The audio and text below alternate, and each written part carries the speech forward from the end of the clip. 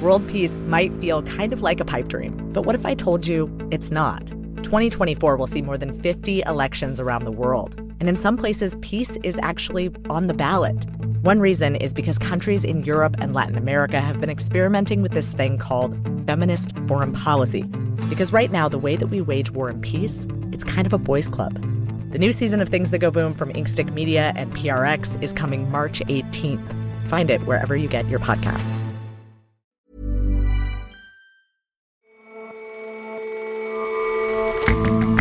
Hello and welcome to The Intelligence from The Economist. I'm your host, Jason Palmer. Every weekday, we provide a fresh perspective on the events shaping your world.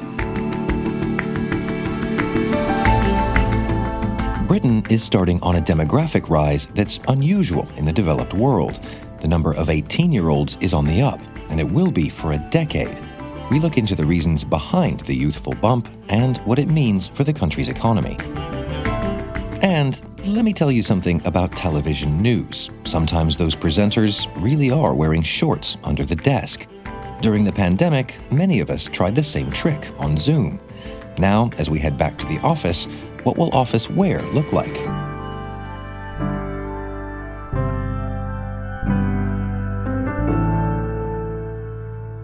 But first,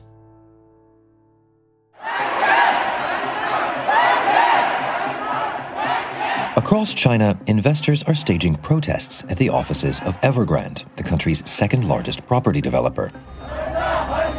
One investor said the company had cheated her out of all her money. She has nothing left.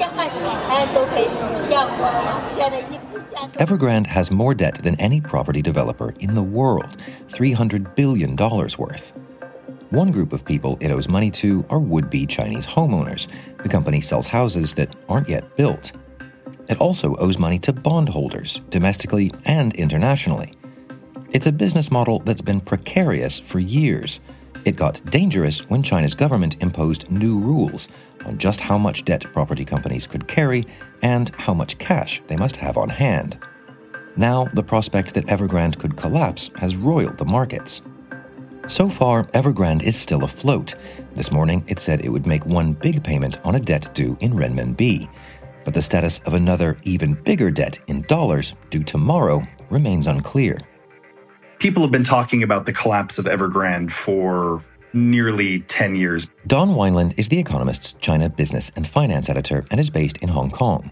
It's also been thought that Evergrande is too big to fail, given how large it is. But clearly, with what we're seeing right now, it can indeed fail. Why is this coming apart now? About a year ago, regulators put in place limits on the amount of leverage that these property companies can take on.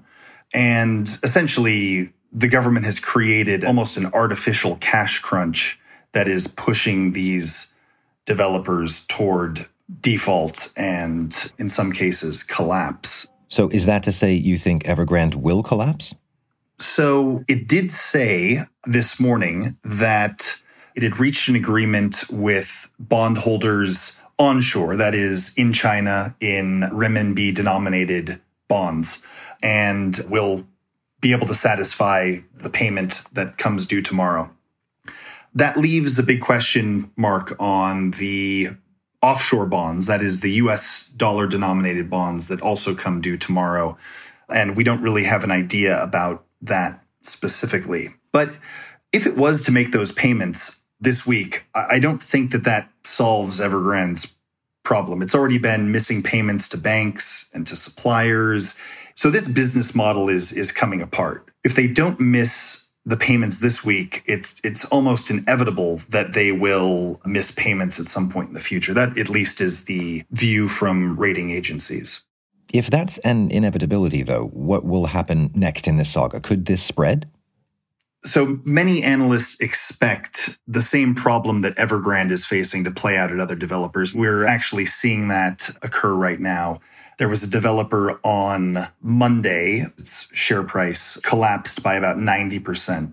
There are other companies, very large ones, that are borrowing money from their executives in order to pay the bills. So it's not necessarily a knock-on effect from Evergrande. Evergrande is creating some market panic, but really Evergrande is a symptom of this government campaign. And there's also the question for, individuals who have already paid for their homes, sometimes years in advance. By one count, there are 1.4 million individual properties that have been paid for but not delivered yet. That's a lot of people. That's a lot, it's a big chunk of economic activity with a question mark over it. So Evergrande has this enormous pile of debt and new rules on how to deal with it. Things were to continue to go south. Will the government bail it out? There are a lot of questions right now on what the government is willing to do to help Evergrande. So at least some type of bailout is probably in the works, whether that is a bailout where they bail out the individual property owners, the people that have already purchased homes, or if they need to step in and actually bail out bondholders either in China or offshore in the US dollar bonds. The bond bailouts seem less likely. If they bail out Evergrande, then how many other property companies are they going to need to bail out? So that's how analysts see this at this point. So is that to say that the government is essentially happy to let Evergrande fail? Well, so over the summer, the highest level of leadership in China, including the president of China, Xi Jinping, began signaling and messaging on this thing that they're calling common prosperity. And that's been interpreted in many ways, but one of the core parts of this is wealth equality, and part of that is lowering house prices, or at least stabilizing the property market, which has been rising incredibly rapidly for well over a decade. And most recently, the spokesperson for the Statistical Bureau in China said that housing is for living, not for speculation. That message has been repeated many times, not just this year, but in the past. And that's getting at the fact that many properties in China are purchased by people that don't need to live in them. They buy them because for the past decade, the prices have basically only gone up. Meaning the government wants to tamp down on this kind of speculative buying. And if companies like Evergrande get caught up in it, then that's fine from their perspective. I mean, that being the case, what does all this tell you about China's economic future? So because this is an orchestrated campaign, the Chinese economy and the property market has been charging along, and the government is coming in to reshape the way that it works. The Chinese property market accounts for anywhere from 20 to 15% of economic activity in the country. So we're talking about the builders, the people that supply the paint, the workers. It's a huge chunk of the economy.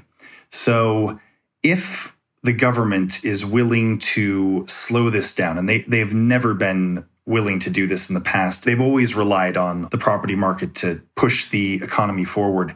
If they are really willing to slow that down, I mean, it means slower economic growth in China. And one of the problems with that right now is the other engines of growth are also slowing down a bit. There's been this Delta outbreak recently. Other parts of the economy have also been hit by some of these high-level campaigns. If they follow through with what they're doing right now and they significantly slow the property sector activity, they will have to deal with quite a bit of pain when it comes to delivering economic growth.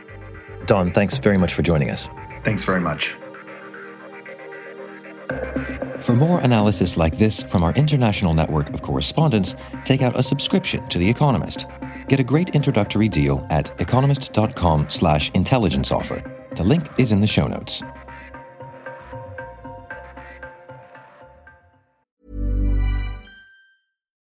World peace might feel kind of like a pipe dream, but what if I told you it's not?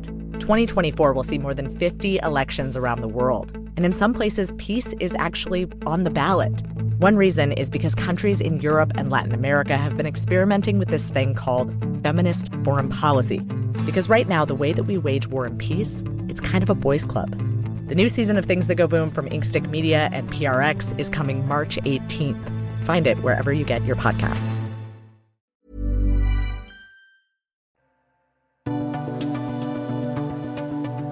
In much of the developed world, demographic trends have been going one way for years. Now, economies around the world are facing the challenge of an aging population. Is that there will be 2 billion people over the age of 60. Japan's share of population aged 65 and older has been rising since 1950.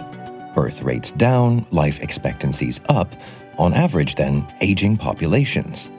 That raises worries about all kinds of things, from productivity to pensions. In Britain, though, another trend is poking through, thanks to the flourishing fecundity of the early 2000s. Britain is having a strange demographic moment. The number of 18-year-olds, which had been falling, has just started to rise, and it's going to be a big rise lasting about 10 years. Joel Budd is our social policy editor. Britain is going from having about 700,000 18-year-olds in 2020 to having about 900,000 18-year-olds in a decade's time. So there's going to be a 25% increase in the number of 18-year-olds over that period. And so why is this jump in 18-year-olds happening? There's a couple of reasons. One is that the 2000s were a fairly good time to have children. Wages had outstripped inflation for some time. So people were feeling quite economically confident until the effects of the financial crisis really kicked in. But the other reason is simply that there were a lot of women of childbearing age around. There had been quite high immigration, so about a quarter of births were to immigrant women. And Britain had a kind of baby boom in the early 1960s, so it had a lot of women as a result born in the late 1980s. There's just a few other countries that look like Britain, so Ireland looks very similar, and the Czech Republic. But other than them, this is sort of an unusual situation for a rich country. In Europe as a whole, the number of 18-year-olds will only increase by about 2% over the next decade. And the increase in Britain is also quite a bit more rapid than in America. And what's the effect of that sudden rise in the number of 18-year-olds? This kind of lump of young people, about 7 or 8 years ago, was a huge problem for primary schools. Many primary schools, especially in London, had become really severely overcrowded. These days, the number of people applying for secondary school places is really big, and secondary schools are very crowded. But what's increasingly going to happen is that universities will become very crowded. University applications have been very high over the last 2 years, partly because of great inflation, partly because of COVID. And they are going to keep going up very steeply. Britain's universities will become extremely full of domestic students, and increasingly so over the next decade. So beyond schooling, how will all this affect the economy? It has a few effects. One will be simply that there will be more people coming into the job market. So people who own pubs and restaurants, who tend to rely on teenage workers and workers in their very early 20s, have been complaining for the last kind of year and a half about how incredibly hard it is to find workers. And they blame this on Brexit and they blame it on lockdowns. But another reason is simply that there have not been very many teenagers. Well, over the next decade, there are going to be quite a lot more. And so they ought to find it a little bit easier. What about the arithmetic of the demographics, though, as regards what having that bulge in the workforce does for the state? This bulge in the number of 18-year-olds does help the Treasury, ultimately, because it simply gives Britain more young, productive, innovative people to counterbalance the increasing number of retired people. Now, it doesn't completely counterbalance the increasing number of retired people. That's simply a more powerful trend, but it helps. Demographers tend to talk about dependency ratios or old age dependency ratios, which is a number of old people relative to the working age population. And that ratio will increase in Britain, as it will increase in all rich countries. But it will increase in Britain more slowly than it will increase in most of Europe. And part of the reason for that is this kind of, rise in the number of young people. And what effect on the country's politics do you think that'll have, having this disproportionate number of young people? Britain has an extraordinarily kind of age-graded politics. If you want me to predict which party somebody will vote for, the only thing you really need to tell me is their age. And broadly, young people vote Labour, Lib Dem and Green, and old people vote Conservative. It's really a very stark pattern. So having slightly more 18-year-olds coming into the voting system will help Labour a bit, but it won't help Labour very much, probably, because these young people are often going to be settling in kind of university towns, and Labour already dominates those places. The other strange effect of this demographic bulge is that it makes the whole question of whether Brexit was a good idea or a bad idea more complicated. So when we're looking at the performance of the British economy over the next 10 or 20 years and comparing it to other countries' economies to see how Britain's doing, we'll need to ask the question, should we be controlling for the fact that Britain has this kind of youth bulge, or should we ignore it? It makes that kind of crucial question about Britain much harder to answer. Thanks very much for your time, Joel. Thank you.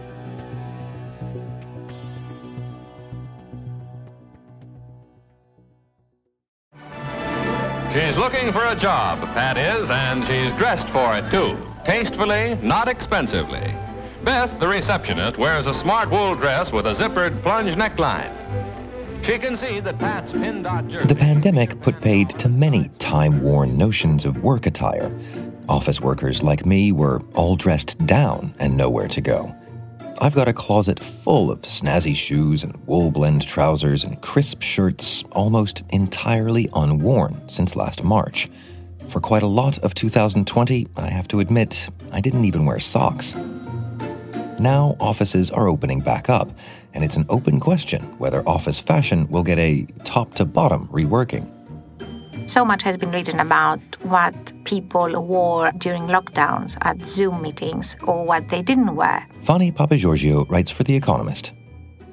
Many people during Zoom calls, they were in their boxer shorts and they were wearing a dress shirt on top or a silky blouse. So all the emphasis was on the top part of the body, but no one cared what they were wearing underneath. Of course, that had an impact on retailers because sales skyrocketed for tops, whereas there was a decline in sales for trousers and skirts. And now that lockdowns are ending, what does that mean for brands? What are these retailers now thinking and doing? So there is a debate about what will happen to the future of the suit. Now the emphasis is a hybrid model. So, for example, a British fashion designer called Giles Deacon, he has launched a collection called Work From Anywhere. This is more like a looser cut clothing, but at the same time looking smart. So something that can work both ways. And then there are also two Japanese firms, Aoki. They use fabric like pajamas, but in a suit-like cut. The other firm, it's called Whatever Inc. They use working from home jammies, which are basically business on the top, loungewear on the bottom. So suits made of pajama material and suits that are just pajamas on the bottom, this is not the stuff of traditional workwear. What about the classic brands? Well, they are apparently in trouble. So Brooks Brothers, which is a famous menswear store in America, a very traditional one, they filed for bankruptcy in 2020. Marks & Spencer, which is a British retailer on virtually every high street in the UK, they announced that it would no longer sell men's suits in more than half of its bigger stores. In 2016, JP Morgan issued a memo to its 240,000 employees saying that they were relaxing their dress code. And that trend, of course, accelerated during lockdowns. And now the hybrid model is more or less the norm across companies. And even at Goldman Sachs, ties are no longer de rigueur. People can go to client meetings without ties. What's your view on how things will go and how they should go? Well, during lockdowns, people, of course, were oppressed. So everybody was talking about a big party, a sexual revolution. They were talking about a lot of things. And one of them was that people would feel a strong desire to dress up, to ditch the yoga pants and the flip-flops and to wear high heels, nice clothes and go out in the world and experience things. In the 1920s, the fashion is very famous now in the jazz era. This came straight after World War I and the Spanish flu. So I guess one can draw parallels to what we're going to experience after the pandemic. Fanny, thank you very much for your time. Thank you for having me.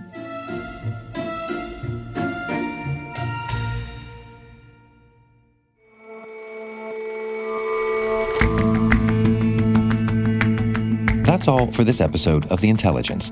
If you like us, leave us a rating and a review, and see you back here tomorrow.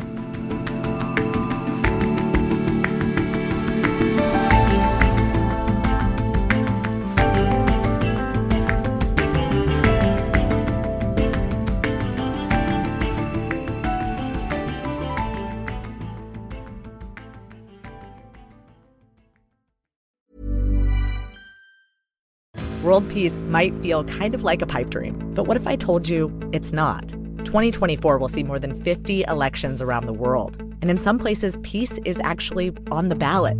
One reason is because countries in Europe and Latin America have been experimenting with this thing called feminist foreign policy. Because right now, the way that we wage war and peace, it's kind of a boys' club.